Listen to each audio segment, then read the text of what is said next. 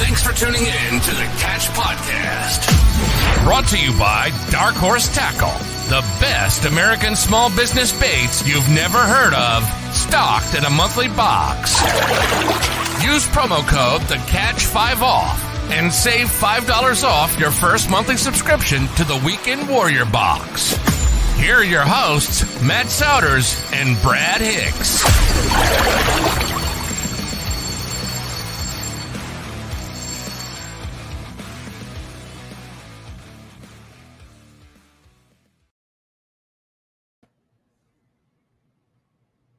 Hello, Matthew.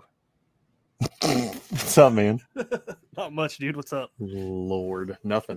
Chilling like a villain at the Holiday Inn. Yeah, dude. So, anything new other than our float Saturday? No, not really, man. I was going to go out today, but I'll be honest. I was tired, so I slept, and then I cut my yard. And when I got done cutting the yard, after I got stung by like 13 bees, I wasn't doing anything. So, What was that? I don't know. It's like a little hiccup things going on. Oh, that sucks. But before we share our trip, we got a new review on Apple Podcast. Send it. All right. So somebody reviewed us, but they didn't leave a written review. So whoever did that, you did it wrong. Thanks, but you're wrong. Yeah. So we got a review from Cam Steele, the Faith and Fishing podcast. Yep. And the subject line says, "Are you not entertained?" And every time I see that saying, I always picture like a king going, "Are you not entertained?" Yeah, no, dude, I picture Gladiator, Marcus Aurelius. Yeah, that too. I was thinking something, but anyway, he said, "These guys were already a lot of fun on their previous gear show, but now they are free to expand past products. They are really shining with a show that is just plain fun. Looking forward to watching them grow." Well, thanks, Cam. We appreciate it, and we always love when we're on the show. If you guys haven't gone and give his show a listen, definitely Faith and Fish. It's awesome. Yep. So let's talk about our trip Saturday real quick. I mean, not bad. I didn't catch any size, but I caught a lot of numbers. We both caught a lot of numbers. Yeah, we caught numbers. You caught one. Well, you had one good one. It was like 17 and a half, I think. Yeah. But it was the fluke. It was, dude. It was fat. But it was the fluke, man. The fluke just hammered. And then I got one on the creek. Creek Seeker. Creek Seeker from the log jam Dark Horse box. I got one on the Creek Seeker, a tiny one, which is like the scariest. When you see the video, you'll hear me because my phone mount was broke, so I only had the GoPro over my back, and you'll hear me say, "This is going to be scary," because it was probably 5 inches, and those are the worst fish to get. And the back treble, all 3 was through its mouth. And I was like, "Oh no." So I couldn't really hold it. So I'm like sitting there like 2-finger and holding it and like getting your pliers. Because I forgot all my crap that day. All my tackle, my leader line, pliers. I had my clippers because they're on my life jacket, or my PFD, but that's it. Yeah, you had another like stressful day on the water, kind of.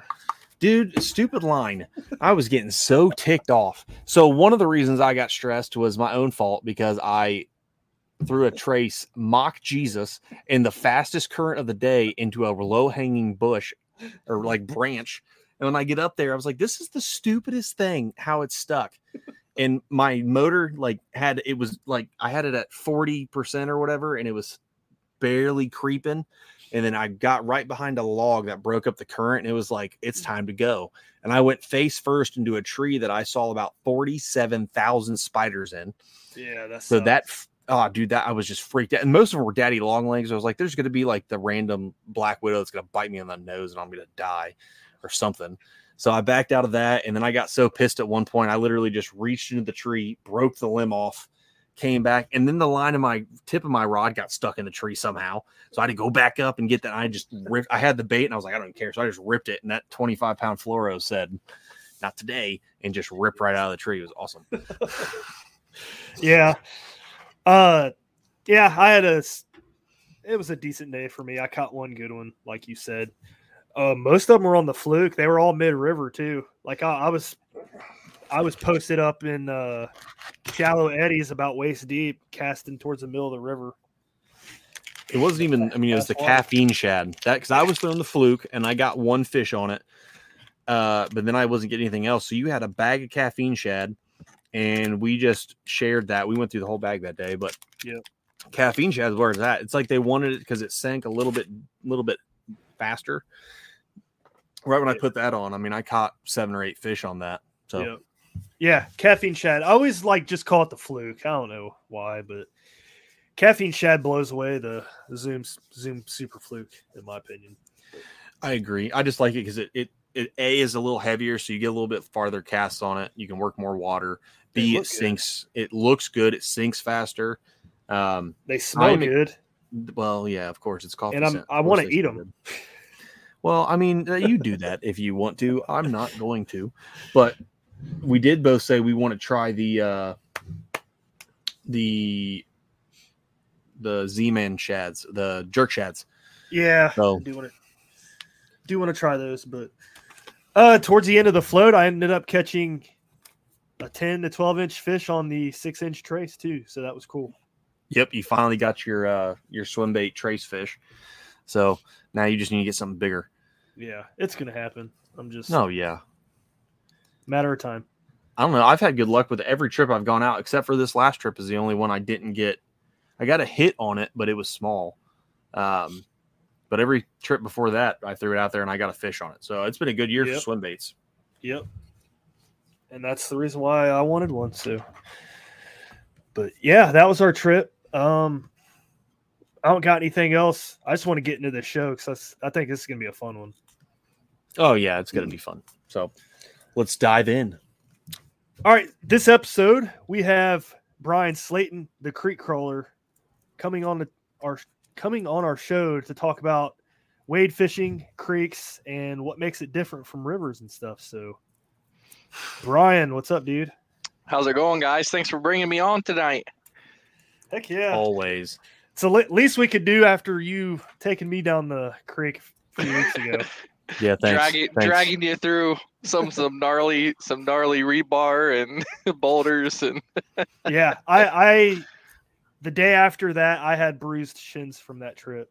Oh, I bet that I noticed when you hit that rebar in the bank, you were were holding it in. I could tell. Yeah, that hurt. That hurt. But let's start out, dude. Introduction, man. Tell us a little bit about yourself. Yeah, my name's Bryan. Some of you may know me on YouTube as the Creek Crawler. Born and raised in Southwest Ohio, near where you folks live currently, in the Miamisburg, Franklin, Middletown areas. Is where I cut my teeth. Started fishing creeks when I was super young. My task as a child was to gather bait for my father and all his friends to go catfishing at Pay Lakes. So now I'm like, I despise that these days. I don't know why, but it was just beaten to me so much as a kid just to go grab bait. But I grew up my passion from there, and I learned so much about like just observation of fish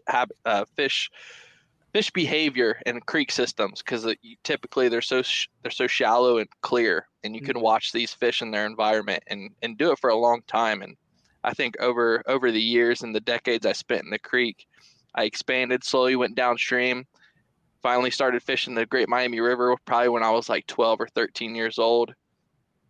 Caught tons of big smallmouth when I was just 7th or 8th grade, man, and it was awesome. It was an awesome time, and it just got crazy from there on out. I fished throughout high school, hardly had any friends, because everybody would go do their thing, and high school, But I was like, I just want to go to the river, so I'd walk like 3 miles down to the GMR and just wade it and hit the couple tributaries that I loved when I was younger, and that's all I did, man. So here we are today. I'm 34 years old and still doing the same stuff. So that's where it all began. That's where the passion grew for me. I didn't realize you were fishing the GMR that long. Oh, dude, I've been fishing it for a very long time. Yeah. That's because cool. I grew up in Middletown. Started fishing it when I was probably 12 or 13 years old. So I was super young. How long has not how long? How much has the river changed since you first started fishing it? I don't think the river. I think it's improved. Yeah. I don't. But also my fishing, my angling, and my experience as an angler has just gotten so advanced. To this day, just the past 4 or 5 years, I've gotten so much different. I used to just throw a spinning rod, and now I'm throwing all kinds of crazy stuff. But I think our river system in the GMR is fantastic. I think it's super healthy. I think the human population around the river has changed a little bit. Yeah. I don't recall some of the stuff I see nowadays on the riverbanks when I was younger, you know. He's talking about needles. Needles and all the human, crazy stuff. Human poop.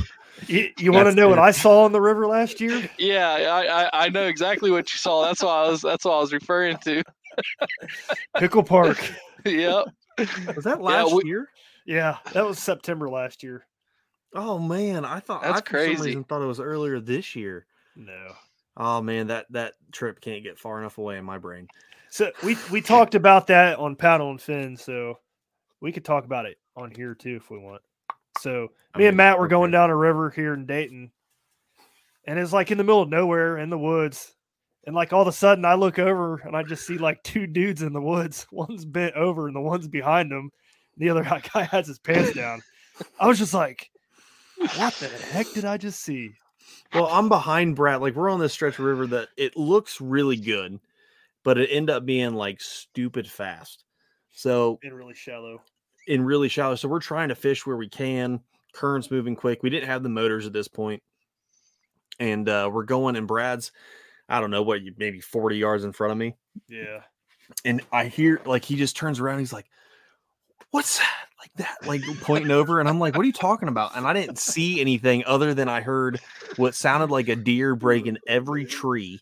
Stop. And something running away. And I was like, what was that? And I get up to him, I was like, what was running away? Did you see like a big deer? He's like, no, it's two dudes like going at it. And I was like, what? Like what? Fighting? Were they fighting? I was like, what are you talking about? He's like, yeah, one was bent over with his pants down. I was like, oh no. Oh God. And I think I yelled something. Stupid. And we just kept floating, and me and Brad, we get done. We get in this little, I wouldn't even call it a lake, like a mud pond that's big and super shallow and poop. And Brad was like, yeah, we're never going to do that again. And I was like, I don't want to do that again. We're fine. So yeah, it was. Everybody recreates differently on the riverbank, I guess. I guess, man. It wasn't even like it was on the bank. It was like back in the woods, in the thicket. Like it couldn't have been comfortable, but whatever. I mean, people can do whatever they want to do, I guess. Just, yeah, that was weird. But anyway, let's talk creeks, man, because I know creeks are a lot different than rivers. So we want to focus on the creeks this episode. So when you're going, like, let's just paint a scenario. When you're going somewhere you've never been before and you're trying to find a creek, what's like the first thing you're looking for? Typically I just want to see if there's enough water, like from a Google Maps perspective.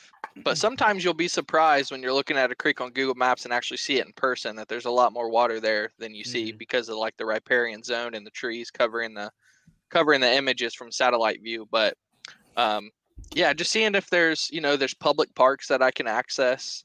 I like to see if you can see the creek. I like to see laydowns, like tree laydowns and stuff laying in the creek. Typically that identifies like scour holes and water depth transitions and stuff like that. You can gather a lot of information just at looking at a creek from the satellite image.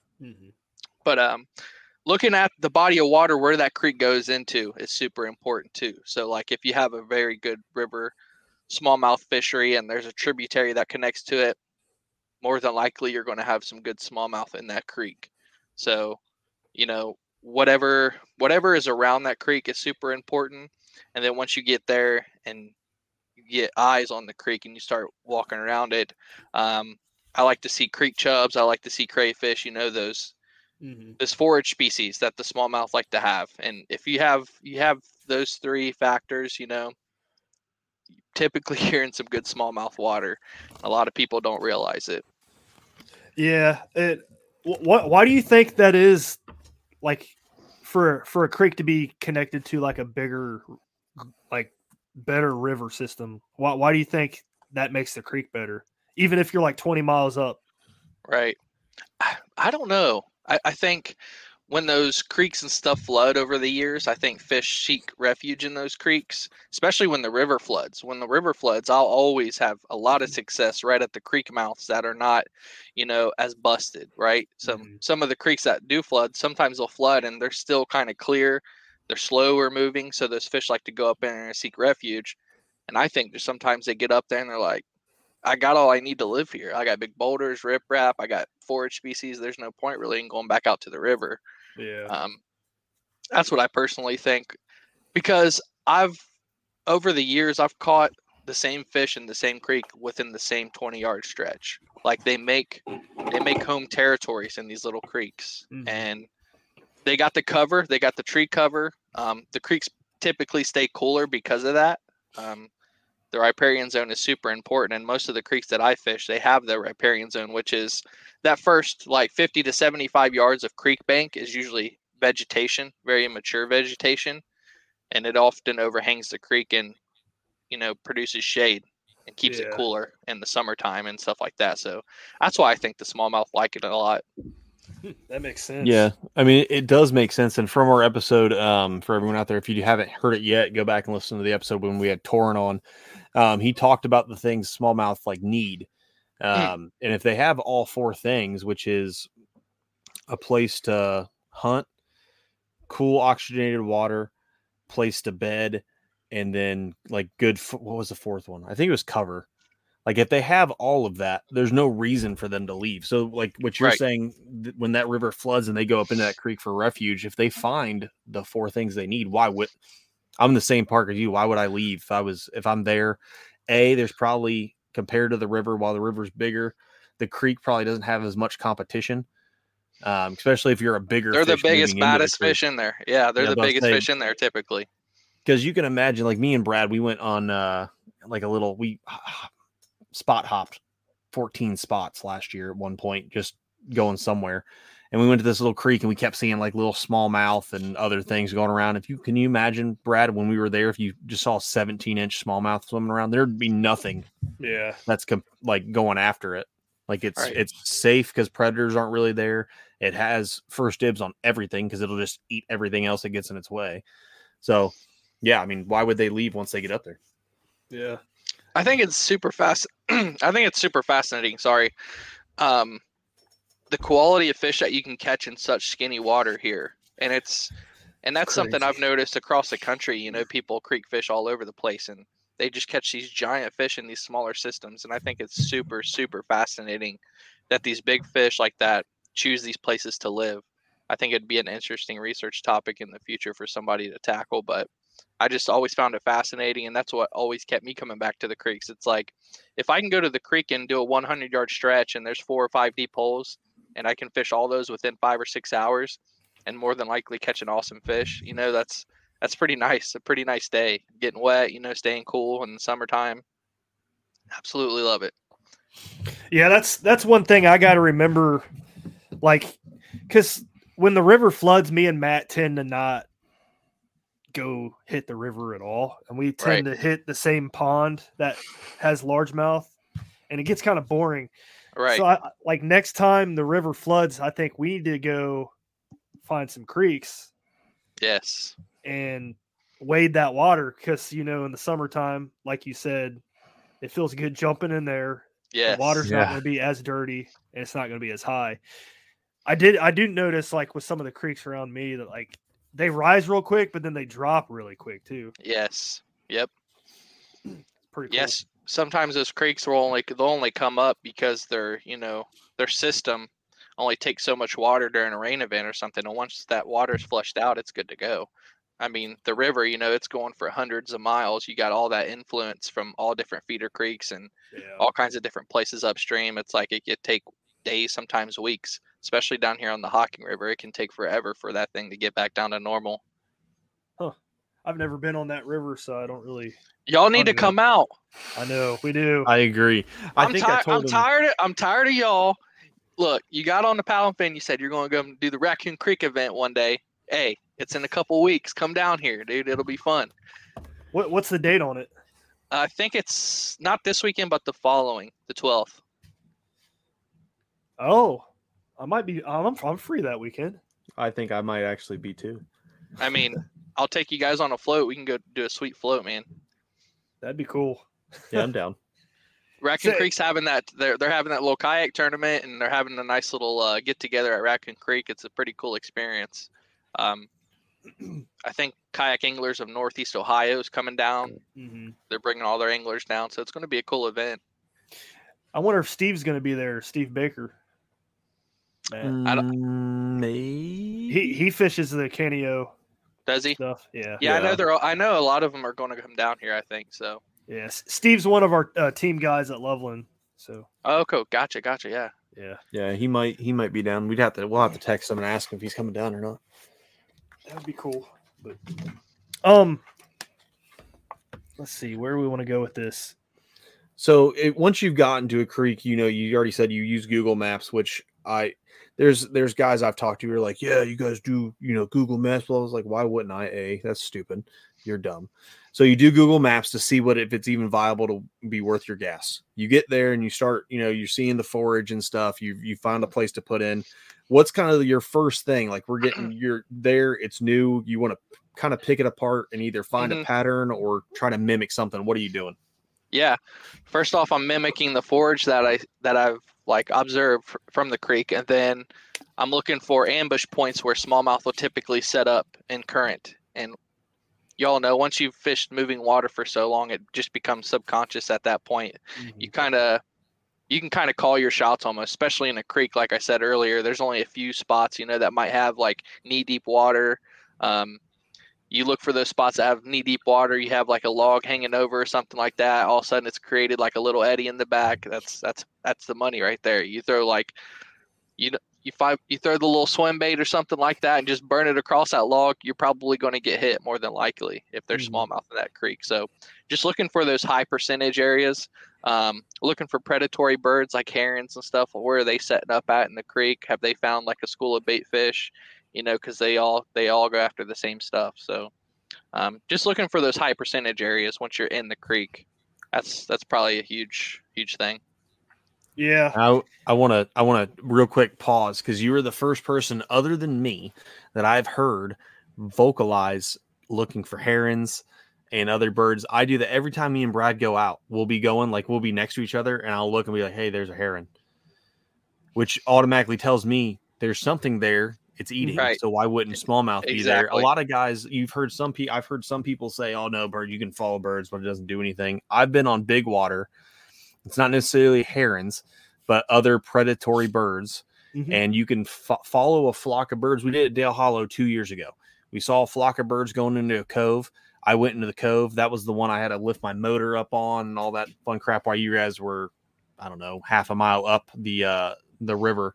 And I pulled it up right from Eastport Marina, pulled up my motor, butt scooted my boat across a little sand shoal, and I saw these birds flocking and like diving in, and I just started throwing a jackhammer. Oh my goodness. Hammered. Yeah, he caught like 3 or 4 in that spot. Yeah. I mean, and I was behind all of them. I was having a bad day. I think I caught a Ned rig fish, and it wasn't even a catch. Like I didn't purposely do it. I was just burning a Ned rig back, and this like little tiny fish grabbed it, jumped in the boat, came undone, and jumped out of the boat. And I was like, whatever, I don't even care. Yeah. And they were all way far ahead of me because I was just being all mopey. And I saw the birds, and I was like, you know what, birds. And I just went and started catching fish. Yeah, like if you talk to anybody that fishes saltwater, especially big water, they are always following the birds. Like they are always looking for flocked birds, seagulls, pelicans, all that stuff. Like, so why would that not apply in freshwater? That's my thought, Exactly. And it actually does because I follow the birds and I'll find fish all the time. And you'll get to know a great blue heron. They're such an old they're such an old animal.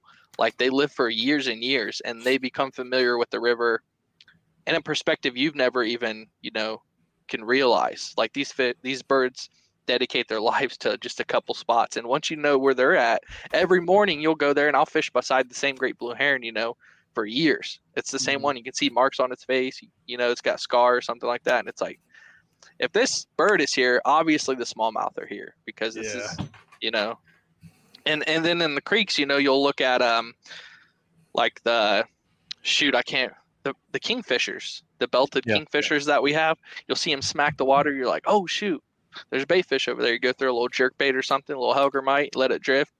But yeah, dude, follow the birds in the creek and the rivers. That's a huge tip. Anywhere, lakes too. It's cool. I wish I could pull up this video, because I got video of a blue heron just sitting in the water, and I get the video of him reaching down and catching a little catfish, like a 6 or 8 inch catfish, and he just swallows it. It was awesome. They're savage, man. I love them. I love them. Yeah. I watched one eat like a 12-inch saw guy one time, perched up on a rock, and I was 15 yards from him, and he went down, and it was a saw guy. It was like a 12, 13-inch saw guy. I was like, oh shoot, man, that's awesome. That's crazy. Dude, birds are savage. Like, They're this savage, has nothing to, a little bit, but like, we have a lot of eagles and stuff here. And I remember I was going out on a stretch where me and Brad, there's I don't know where they nest, but we always see them there. And I was just staring at it, not paying attention to my bait, and I just watched it come down and grab, I don't know if it was a chub or something. It was a good sized fish, just grab and fly away. And I was like, man, that was gnarly. I can't even see, like, it had just rained. The water was stained. I couldn't see like 3 inches down, and this thing just came 50 feet in the air, grabbed fish, and then flew away. And I was like, what? You ever see those birds like dive towards your lure after you cast it in the air? Oh yeah, dude, yeah. The little green herons. Yeah, I've had one like come out and like swoop right down on my lure. I'm like, dude, that's a bad day for you. Yeah, I'm terrified, dude. I'm terrified. Like, if like a great blue heron was hit, that thing's like 3 foot tall with like a 12-inch blade on the side of its face. Like, yeah. No, I've caught a bird. It was in North Carolina in brackish water, and it was a seagull. And I was back in, and it came down and it hit a whopper plopper 150, like the big sucker, and it got all hung up. And I was with my buddy in his little pond hopper boat. We shouldn't have been on this because there's gators that were bigger in our boat. And I was my goodness, sitting there, and my rod's going crazy as this thing's trying to fly and everything. And I was like, dude, I don't even know what to do. He was like, I mean, you can always cut your line. I was like, that's like a $30 whopper plopper. I'm not cutting my line. Yeah. So I'm getting it closer and closer and closer, and then I finally got it. I mean, he was hooked like through the foot. Oh, the dang. Stupidest thing. And I had to hold him, and he kept pecking my hand. Dude, it sucked. It sucked. So now I hate it. If I see birds around, I'll skip a jerk bait. I don't care. I'm skipping it. Getting into the water as fast as it can. That's funny. No, I completely agree about that. I've seen birds diving and stuff at the water. I don't know what they're grabbing, but I've cast over there. There's one spot I have in mind. I cast over there, and you catch a fish. Mm-hmm. Pretty cool. Yeah. Oh, for sure. Let's go to gear and stuff, because when I was texting you and before we started our creek fishing adventure, you were like, bring one rod. And then you said, make sure it's the right choice. And I'm like, oh, putting me on the spot. I don't know what I want to bring now. So yeah. Let's talk about that. Yeah. Tip, when I'm in the creeks, man, I'm on a roll. Like, I'm not trying to stop for a long time. I'm trying to hit the high productive areas. If there's no fish, move to the next one, So, and carrying 2 rods, I've learned, it's so annoying. And then especially like in the creek I took you, Brad, that water can be up to waist to nipple deep, like you don't have, and I want to have the ability to, if I am walking through that depth of water, to fish at the same time. If you got 2 rods in your backpack on, you can't really like fish while you're doing that. So typically I'll stay with something that's like universal. I'll stay with a rod, like for example, I've been throwing the casting rods recently, the past year and a half or so. Mm-hmm. And if I'm throwing a casting rod, I'll just, I have like the multi-purpose rods, the Daiwakage, what is it? I think it's just a multi-purpose Daiwakage. It's like a 7.3 medium heavy. I'll typically put 7 or 8 to 1, or even my Zillion on those with like 12-pound test, fluorocarbon. If I'm going with spinning rod, I'll typically go with a 610 to 7.1 medium extra fast spinning rod. That's something I can throw a little popper on like you were doing, Brad, or I can throw the Helgermite, which is one of my favorite creek presentations. So as far as gear, just stay light. Take a backpack. I have a lot of camera stuff with me. Well, not a lot, but I carry a lot of extra stuff that's not really necessary. But take a little backpack, a couple little Plano boxes with a variety of different lures that your rod can handle. So a little popper, a little crankbait. You was throwing a little crankbait, Brad, and having some success with that. Mm-hmm. You want to tell the folks how you lost probably the biggest fish of the day in the creek on your crankbait or what? Yeah, dude. So I think about that spot all the time ever since that trip because that spot looks really good. So we were on the inside bend of this creek, and we were casting towards the outside bend of it. It's probably 6 to 8 feet, 9 feet deep over there, and there's a big lay down there, and you just know there's fish over there, like just by looking at the spot. I'm like, yeah, right. So I ended up casting that what was it, a Strike King 1.5, I think, sexy shad, I think. Threw it over there towards the edge of it and like cranked it down a few times, and he smacked it. Well, I fought that thing, and I got him real close too, probably 6 feet away, and he ended up jumping. Bryan got it on camera. It's on YouTube. Yep. And he jumped and spit it, and I just like looked over him. I was like, that was awesome. It was weird because he jumped like 4 feet out of the water, like 10 feet from my face, and I was like, oh my God. Yeah. And he spit it when he went back down and started digging again. That was weird to me. Usually they spit it when they're up in the air, but he went back down. You were fighting him for a second, then he spit it. I was like, that was interesting. But on that video, actually, you can see in the corner left of my screen where your crankbait hit right above that lay down. I was like, oh, that's a good cast on the up current side of it. Yeah, on the up current side, you're bringing it across. And what happened was, I think I was there a couple weeks ago. I had seen one that was probably 17 and a half inches up in that little area, just cruising that bank over there. And I was like, oh, that'd be crazy if he got that. And sure enough, you hooked up with a giant. I was like, oh my God, that was crazy, man. That was cool.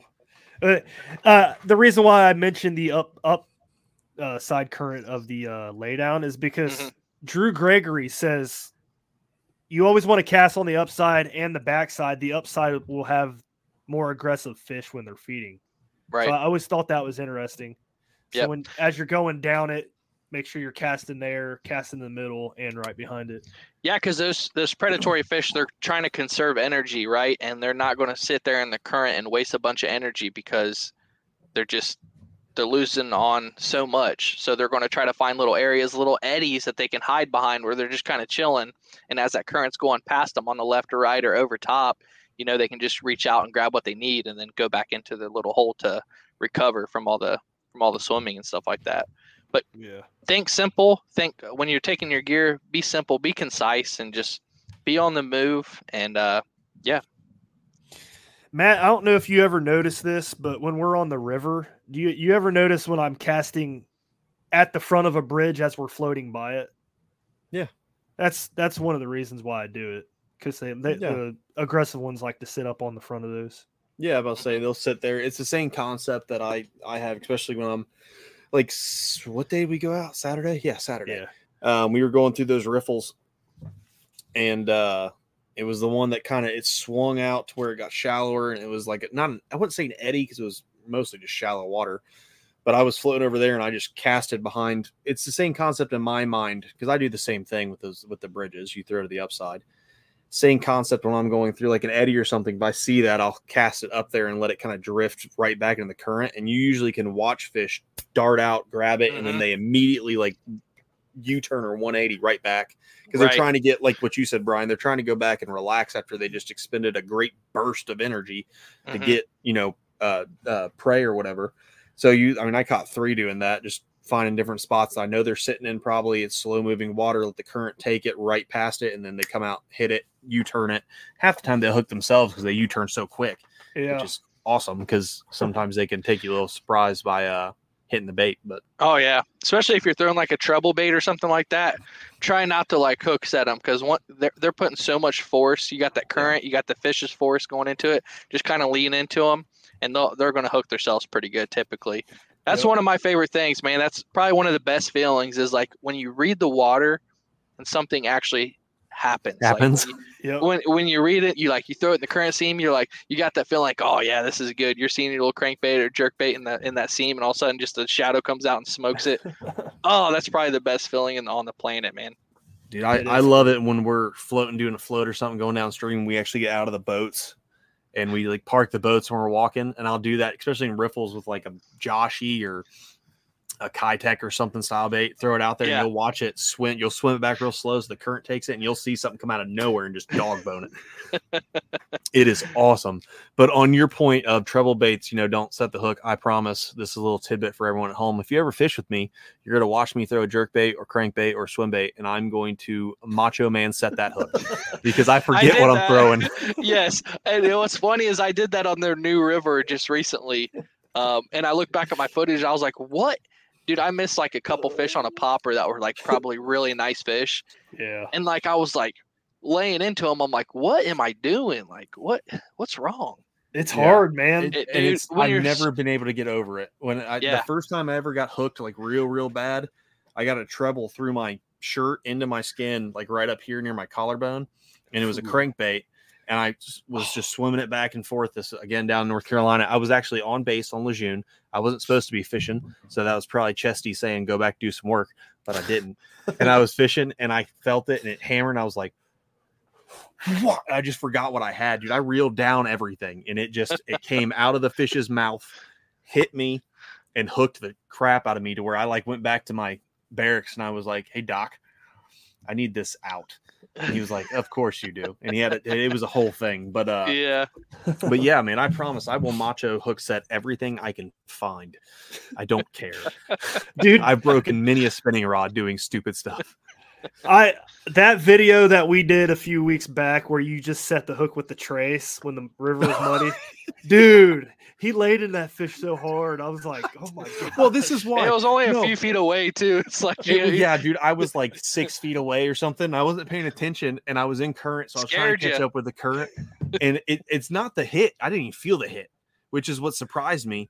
But it came out of the water. You can't see it on camera, but it came out of you can hear it, and all you hear is Yep. Seeing it is that trace was going back and forth in this fish's mouth so that it jumped, and I was like, oh, and I just set the hook, man. And that's the whole time. Brad had to put some funky music over it because I was like, oh no. And then dude, it was, oh man, it was, and then I couldn't get the hooks out because I set it in so deep. Like it was awesome, dude, man. It was rough, but it's cool. It made for a cool clip. Yeah, that was cool clip, man. Yep. You guys have been having all kinds of cool clips on YouTube, man. Appreciate it. Hey, it is a lot of work, and I don't know if we're doing it right, but it's whatever. Thank you. Just wait till we no longer care what's said on the videos, because you guys are missing a lot of funny stuff. I don't know if they'll ever get to see those parts. Probably not. Maybe we'll do like a premiere. They'll be up on YouTube for like 30 minutes. And you're gonna watch. Yeah. Year-end bloopers. That would be funny. That would be funny. That would also probably get us canceled by the 200 people that listen to us. So, well, probably not. Most of them are degenerates like us, so it's all right. It works out. Yeah, dude. The folks that watch your stuff, they're watching it for a reason. So it's very true. Very true. But unite. Man, so I want to go back and talk about like the setup stuff. So I had a hard time picking, man. I don't know, like you said medium heavy, and I was just like fast action, medium heavy, fast action. Yeah. I don't know if I want to bring that. Well, it all depends on what you want to throw that day. Yeah. But like I said, those rods I have, I'll typically throw like the Helgermite on it, like the medium heavy fast action casting rod, the Kage. It's the all around rod. And now that I think of it, it's called the all around. So I can basically throw anything. It does have a lot of backbone, but those creek smallies, man, they're just as mean as those river smallies, and you can lay the wood on those creek smallies just as hard. Like especially when I'm throwing like the big Helgermite right here, putting that on a jig head or something like that. Yep. You can throw that on like a 3/16 ounce rugby jig head and just fish it like a jig, and you can freaking lay into them, dude. Yeah, and the thing that I was having trouble like deciding between was my 7.2 medium fast spinning rod or my 7.2 medium fast casting rod. And they're completely different. Actually, the other one's extra fast. My bad. The spinning. And like Matt knows, we've talked about it. My 7.2 medium fast rod, it kind of acts similar to like a BFS type rod. So I could throw light stuff on it. Yeah. And I could throw heavier stuff on it. So I was really torn. Like, I was like, I don't know which one I want to bring. I know. I told Brad, I was like, bring one rod. He gets in my car. I got 2 rods. He's like, you got 2 rods? I was like, yeah. I was like, I bring 2, right, in my car because you're fishing steep banks. You're trying to crawl down in these creeks. Sometimes you break a rod. So I like to bring an extra rod with me in the car just in case something crazy like that happens. But Brad is known to break any and all rods. No matter who makes them, they break. But going off kind of, I'm the same thought of Bryan. Now, Brad, I'm sure you did a ton of bank fishing really before you dove into the kayak scene. But that's pretty much all I really did for a long time.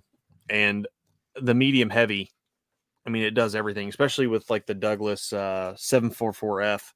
That can go down to a quarter as I'm just medium thinking, heavy, and it goes up to 1.5 ounces. The only difference, Bryan, what you said, you threw a 12-pound fluoro. Have you ever played with just throwing straight braid for everything? You know what? Since I started using casting gear, I don't know why, but I'm super afraid of throwing braid to fluoro on casting gear because when I hook set, dude, it's like I'm afraid of it just snapping. Yeah. Because it's like now that I got this casting gear, I'm like trying to dig that hook into them like pretty good, and I don't know, man. I just went to straight fluorocarbon. My braid to fluorocarbon knot could probably be improved. I use the what do I use? I can't even know what it's called now. Alberto? No, it's a simple FB? knot. No, it's uni to uni or something the like that. the uni knot. Yep, that's what it is. See, I haven't even tied it. Those are the 2 most common knots. That's why I figured it was one of them. Yeah, but I'll throw it on my spinning gear because I'm typically not like super hard on the hook sets with my spinning gear. But yeah, I'll throw braid on my spinning gear. I'll usually go with like a 10-pound braid to a 10-pound fluorocarbon leader on my spinning gear, and that's good for the river and the creeks too. Yep. So if I'm wading a creek and want to go down to the river, I'm good to go with just that one rod. So yeah, I don't see the point of throwing braid to a leader on a bait caster. I mean, unless you're top water like a frog, straight braid or a little popper or something. I don't know. What I was saying, if you go like for me, when I do this, it's got to be I'll bring a medium heavy and it will be straight braid all the way through because I can throw everything that sinks and I can throw all my top water on it too, and I don't have to worry about leaders or anything along those lines. Gotcha. It's gonna set the hook right because it's literally no stretch. So I'm right. The negative with braid is you can sometimes pull the hook straight out their face, but that's sometimes you got to deal with that. But I mean, that's just what I was asking, see if you ever had done that. Cause I don't throw any leaders unless it's spinning. I do, but all my bait casters, they are all fluorocarbon or they are mono for top water. I was about to say, if I was going to do top water or like a little walking bait of some sort, I'll probably just do like a, I don't know, 14-pound monofilament or something like that. Yeah, that's what I have on my cast or crankbait rod. I put mono on it. Yeah, I like that little extra stretch, but right. I don't know. I'm the same way. Like, I actually, when I first started fishing the river, I used straight braid because if you used to go to Big Joshy's website, they would say 15-pound braid, and that's all you needed. Well, yeah, I disagree with that now. After fishing for a while, I'm like, straight braid is like fish are definitely line shy for sure. So when I finally moved over to like straight fluoro on the bait casters and then like a leader, I noticed an uptick in catching fish. Yeah. And you're just not wasting as much time, man. Like if you do break off, you're not sitting there tying leader knots and stuff like that. Like, I don't know. I've just kind of went with one or the other. Yeah. But I'll do it on the spinning rod with braid, which I don't know. I only do it on a spinning rod because my braid's yellow and I can see it. I do. That's it. If they made a highlighter yellow fluorocarbon and then the last 6 feet were clear, I don't need braid. I don't ever need it again unless I'm frog fishing. That's it. Yep. Sunline's going to come out with something like that. Well, they've all tried, but it's like the color that's in the fluoro is always, it's like muted. It's not bright. Like I really want the old school Power Pro highlighter pink.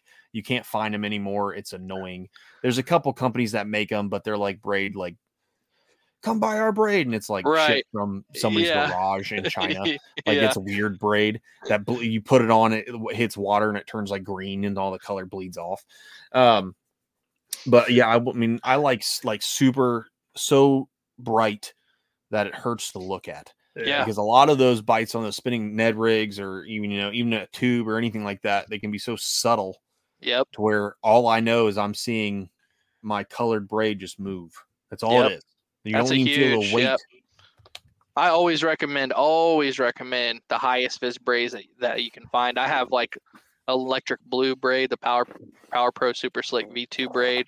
Good stuff. When I lived over in Japan, dude, there was some cool braid, like some really good braid. There was this one braid that was like rainbow colored, and like between every section there was like a white piece and a black piece in the middle. It was just super unique and very, very vivid. They had some of the coolest line over there.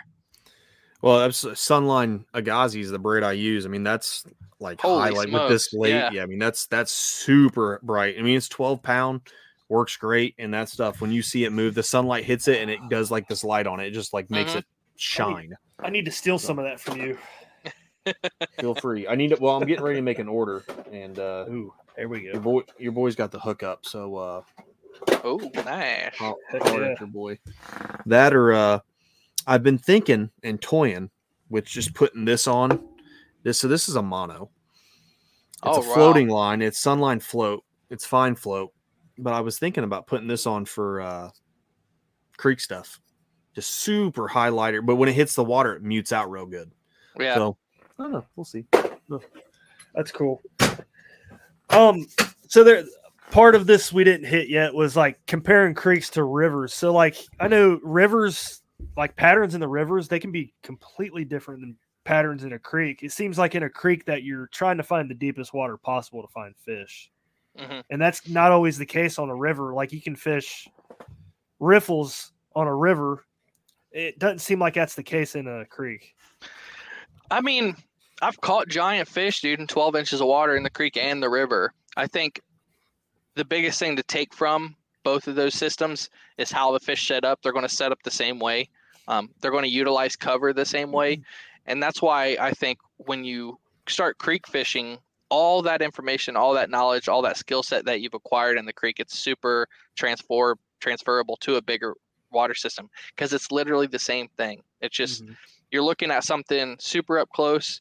Now times it by 100, and then you're going down to the river and doing the same stuff. I think they utilize the creek just the same as river fishing. I've had success with the same techniques in the creek as in the river. But you're right in the fact that you have to find that depth though.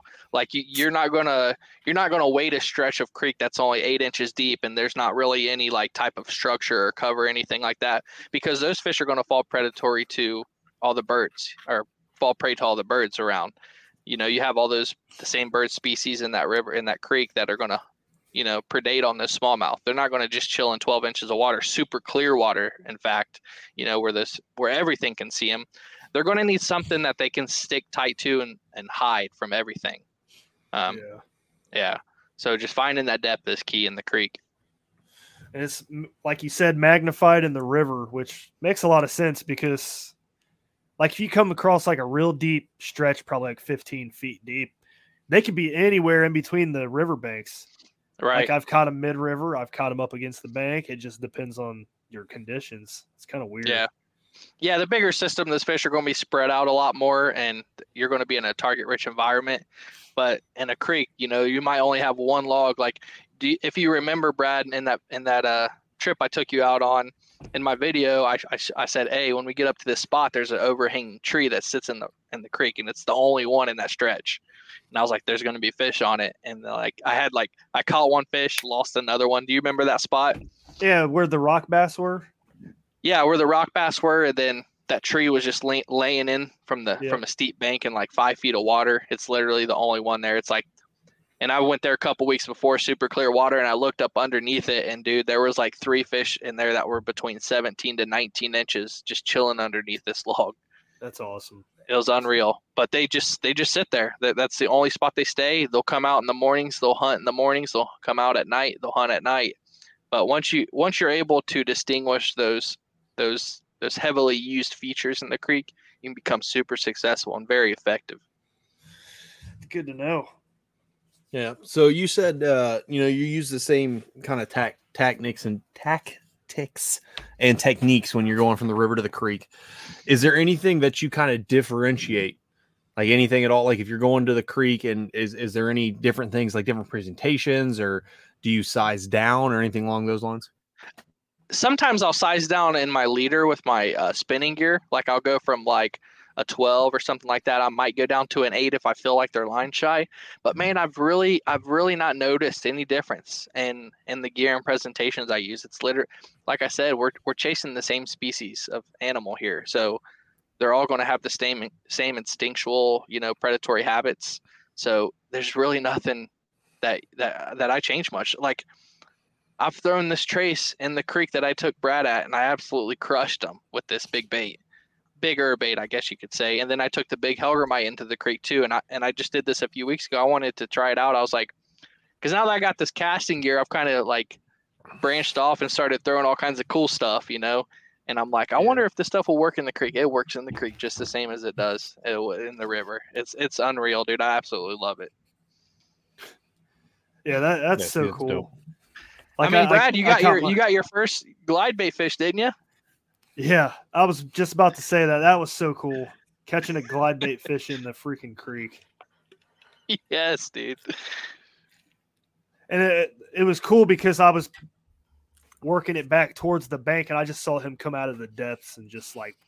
Oh, those are the best eats.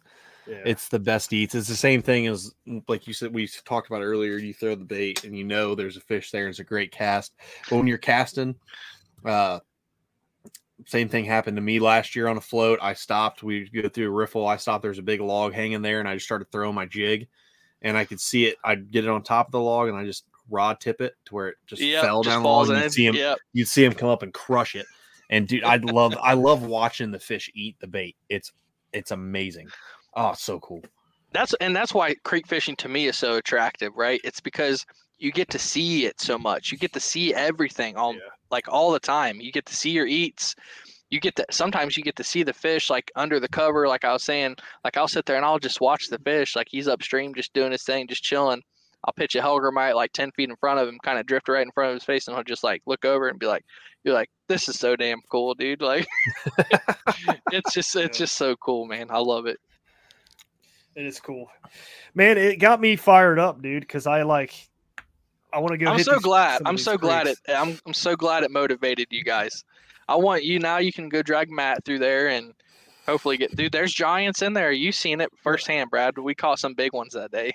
Matt said he didn't know if he wanted to go out there because it's kind of sketchy.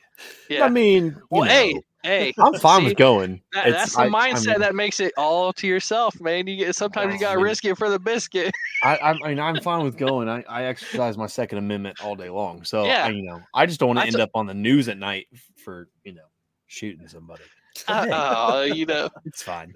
You get in waist deep water and just walk across the creek. No one's gonna fall. Hopefully, no one follows you. But yeah, I'll just go under. And I'll just keep popping up in different spots. Stand in the middle of the river, throw your arms up. What you gonna do? Yeah, and then just go back under and pop up somewhere else. I say, and I carry a Glock, so my first round, I'm fine. I told Brad I had the piece with me, so we'll be all right. Yeah. And then I was like, what is this dude going to shoot me in the woods or something? Yeah. Oh my God. No, I'm just joking. But I remember telling Bryan, we were like, probably like chest deep in the water and like crouching under these low hanging trees. I'm like, man, I feel like a Navy SEAL. We're being real stealthy and everything. Yeah, dude, we're just like crawling under. Water's up to here. We're just wading through. Oh, only you. But hey. Hey, I felt the same way, Brad. I feel like, I'm in the Venezuelan jungle, going after. Yep. You got the tiger stripe on. Yeah, I got face paint on, dude. I'm just going got after. a boonie hat on, just Hey, I wore mine that day. Yeah, water dripping off as you come up under the water. Yeah. Some poor drug cartel is about to get dome rocked. But instead, it's the smallmouth getting whacked in the face with a giant hook. I'm about it. It's very relatable. Yes. I'm okay with that. Oh man, it's been a good episode, but we really didn't talk about your Hobie trip, man. I was about to say, yeah, real quick. Let's not even real quick. I mean, we've got a little bit. So you went down and did the Hobie. Yep. Kind of talk about that experience, getting there and then the fishing and everything like that. Yeah. So the Hobie BOS event just included down on the New River near Beckley, West Virginia. It was only 2 hours and 15 minutes from my house. So I was like, you know what? I want to go experience this. I've heard a lot of people talk about it. It's just one of those things that's like, you got to experience it in life. I know my angling skills might not be up to competition with everyone else, but it's just like, man, I just want to go experience it, right? So I was like, go down there. I went down there Wednesday night, woke up Thursday, pre-fished, looked at spots on Google Maps. I did the same stuff that I would do for creeks, man. I looked at Google Maps. I was like, this riffle looks good. There's a couple giant boulders on that bank that's touching current, so there's going to be some eddies there. Dude, I put in the first morning. Dude, I probably caught 20 fish on pre-fishing day on Thursday. I was like, heck yeah. I caught a 19-incher, biggest fish of the trip. Unfortunately, it wasn't during the derb, but still, I caught a 19-inch smallmouth in a creek I've never been, or a river I've never been before. Yep. But man, that river was so dang beautiful, dude. Like the scenery, like I was down in this gorge, like these giant car-sized boulders, like the current, it's clear. The one thing about rapids or something, class 3 stuff that I didn't want to mess with, so I kind of stayed in between two of them. Yeah. Dude, I heard so many stories, like people just flipping and losing all their stuff. I'm like, that's not me, dude. I'm not here to lose all my stuff. So yeah, I feel like I can catch some fish in this stretch, so I'm just going to kind of stay in this tame water a little bit. But I did something unique. I drop shotted the Helgramite, the Nico Helgramite. I was drop shotting it, and I was throwing it in. This river was pretty cool because it would be like a riffle that's a foot deep, and then all of a sudden it would just be like, boom, 7 feet deep. It was the weirdest thing. It would come down and just be like drop off. And I had used my graph. And I'm like, dude, this is pretty different. I'm not used to this. Like in the GMR, it's like kind of like tapers down, right? I've never seen like a drop off where it's just like boom. Mm-hmm. So I was like, you know what? I'm gonna throw the Helgramite on the drop shot and cast it up and just kind of let it fall over those transitions, dude. And it would come down. All of a sudden, you just hold your rod up, and all of a sudden, it'd just be like boom. As soon as that Helgramite went over those riffles, dude, it was wild.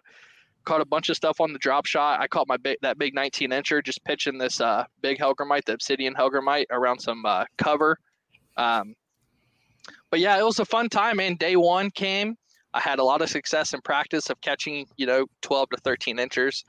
And to my surprise, everybody was struggling. Like a lot of folks were struggling just to catch keepers. And I was like, if I could just catch keepers, I could probably do pretty good in this tournament. So day 1, I had like 67.5 inches, which you're like, wow, that's tiny. I was sitting middle of the pack with that. And a lot of folks didn't even have 2 or 3 fish and some very, very good anglers. So I was like, you know what? This is cool, man. I'm going to go do the same stretch again. Put in day 2 and drop shotting, throwing a little swim bait was super effective too. I had some topwater blowups on the popper where I was like Matt and just kind of just was trying to send them into orbit. Yep. And I was like, what am I doing, dude? These were like, a big blow up when you see one, like, a bigger quality fish. It's like, ooh. And I was just like, I missed a couple of those. And I was like, dang, dude, one of those probably would have cashed me a check. Like if like my limit mainly consisted of like 13 to 12 3/4 inches with like 114 and 115 incher. I caught a bigger limit on day 2, which was pretty cool. A lot of folks, struggled to even catch a limit, but I actually improved a little bit just from learning from my day 1 on that river. But man, that place was so special, and it's only 2 hours and 15 minutes from my house. I'm definitely going to have to go again. Like I said, I caught that 19-incher, which is just giant. And the guy I was fishing with, he was fishing with me on pre-fishing day. He caught a couple 18s in that stretch. I was like, okay, we're in some really good water, man. Mm-hmm. And lo and behold, if you would have just caught a limit of 13 inches with one kicker, like a 17, 18 incher, you're probably cashing a check. That was nuts to me. And I could never find that big one again. I could never find another big fish, and I was doing the same stuff. So it's whatever. I ended up in 26th place out of 100, and I'll definitely take it. I was proud of that. I grinded my butt off for that limit. I think I only caught 7 keepers on 6 or 7 keepers each day, and the river was slowly rising too, which I thought was going to be like really good. Like I looked back at my footage from practice to the last day, and some of the rocks that I was fishing weren't even visible on the last day. So that river was coming up, and it was getting a little bit dirtier. Typically in the rivers that we fish, when that water's coming up, they're like on fire. Mm-hmm. So I was like, okay, the second day, these fish are going to be absolutely wild, which I caught a slightly smaller limit that day on the last day, but it wasn't, I thought I was going to be like into them, but it wasn't the case. But finished my limit up on day 2 and at a new river system I've never been to before, and just utilizing Google Maps, man. That's such a important tool for folks to utilize as anglers. It's a free tool that you can use. Like I was able to use that free tool and go somewhere foreign to me and be successful. So it's like a huge thing. I always preach it. A lot of folks preach it, but yeah, I had a good time, man. That river was really good to me. Caught a nice big one on practice, so I was happy with all that. Yeah, I would be too. That's cool. Oh yeah, for sure. I know me and Brad, we talk all the time about wanting to get down to the new river and stuff. It's just that river just seems not overwhelming. It seems like intimidating because of the rapids. It was a lot more intimidating, like in my mind, than what it was in person. Like there are some very, very bad rapids that you do not want to mess with. But you can work your way around it, man. And that's another cool thing is there were so many access points that you could float these stretches or get in between 2 riffles. And that's what my strategy was to get in between 2 major riffles, fish the upstream side of one and fish the downstream side of another without having to like risk losing all my stuff. Like, yeah, I was like, I'm just going to do this. I'm by myself. I don't have no one to float with me. So I stuck to my guns, and I came out of there with pretty solid finish, I think, and I'll have that video up in the next week or so everyone can watch. Nice. Dope. That's cool. Let's see. One last thing. I forgot that I was going to share this meme at the beginning of the show. Oh gosh. So here it is. It says, settle the debate. Which is worse? Double rim, no net, no backboard, or torn net? Double rim, man. Double rim is trash. Yeah. I'm so used to using B growing up because I grew up in like a trailer park, so that's all we had was like no rim or no net. So that was like, and when that ball goes through that hoop, it like goes anywhere, so it could go like there's no like focus point where you can grab the ball; it just goes wherever it wants. Yeah. But yeah, I would go double rim for sure, man. That's annoying. Yeah, dude, I was in between the double rim and the no backboard. Yeah, I know that no backboard can lead to some great like little games though. Like like a 360 with game? a course with a no, I'm talking about like no backboard because it had it just on a wall, didn't it? Yeah. Okay, so let me enlighten you a little bit. There is a European sport that just has a rim and no backboard, and you can't dribble, and you just pass. And I mean, they just sit there and I tried watching it. When I wanted to like jump out my bedroom window face first into the driveway. I don't get it. I was like, this is stupid, but that's a thing.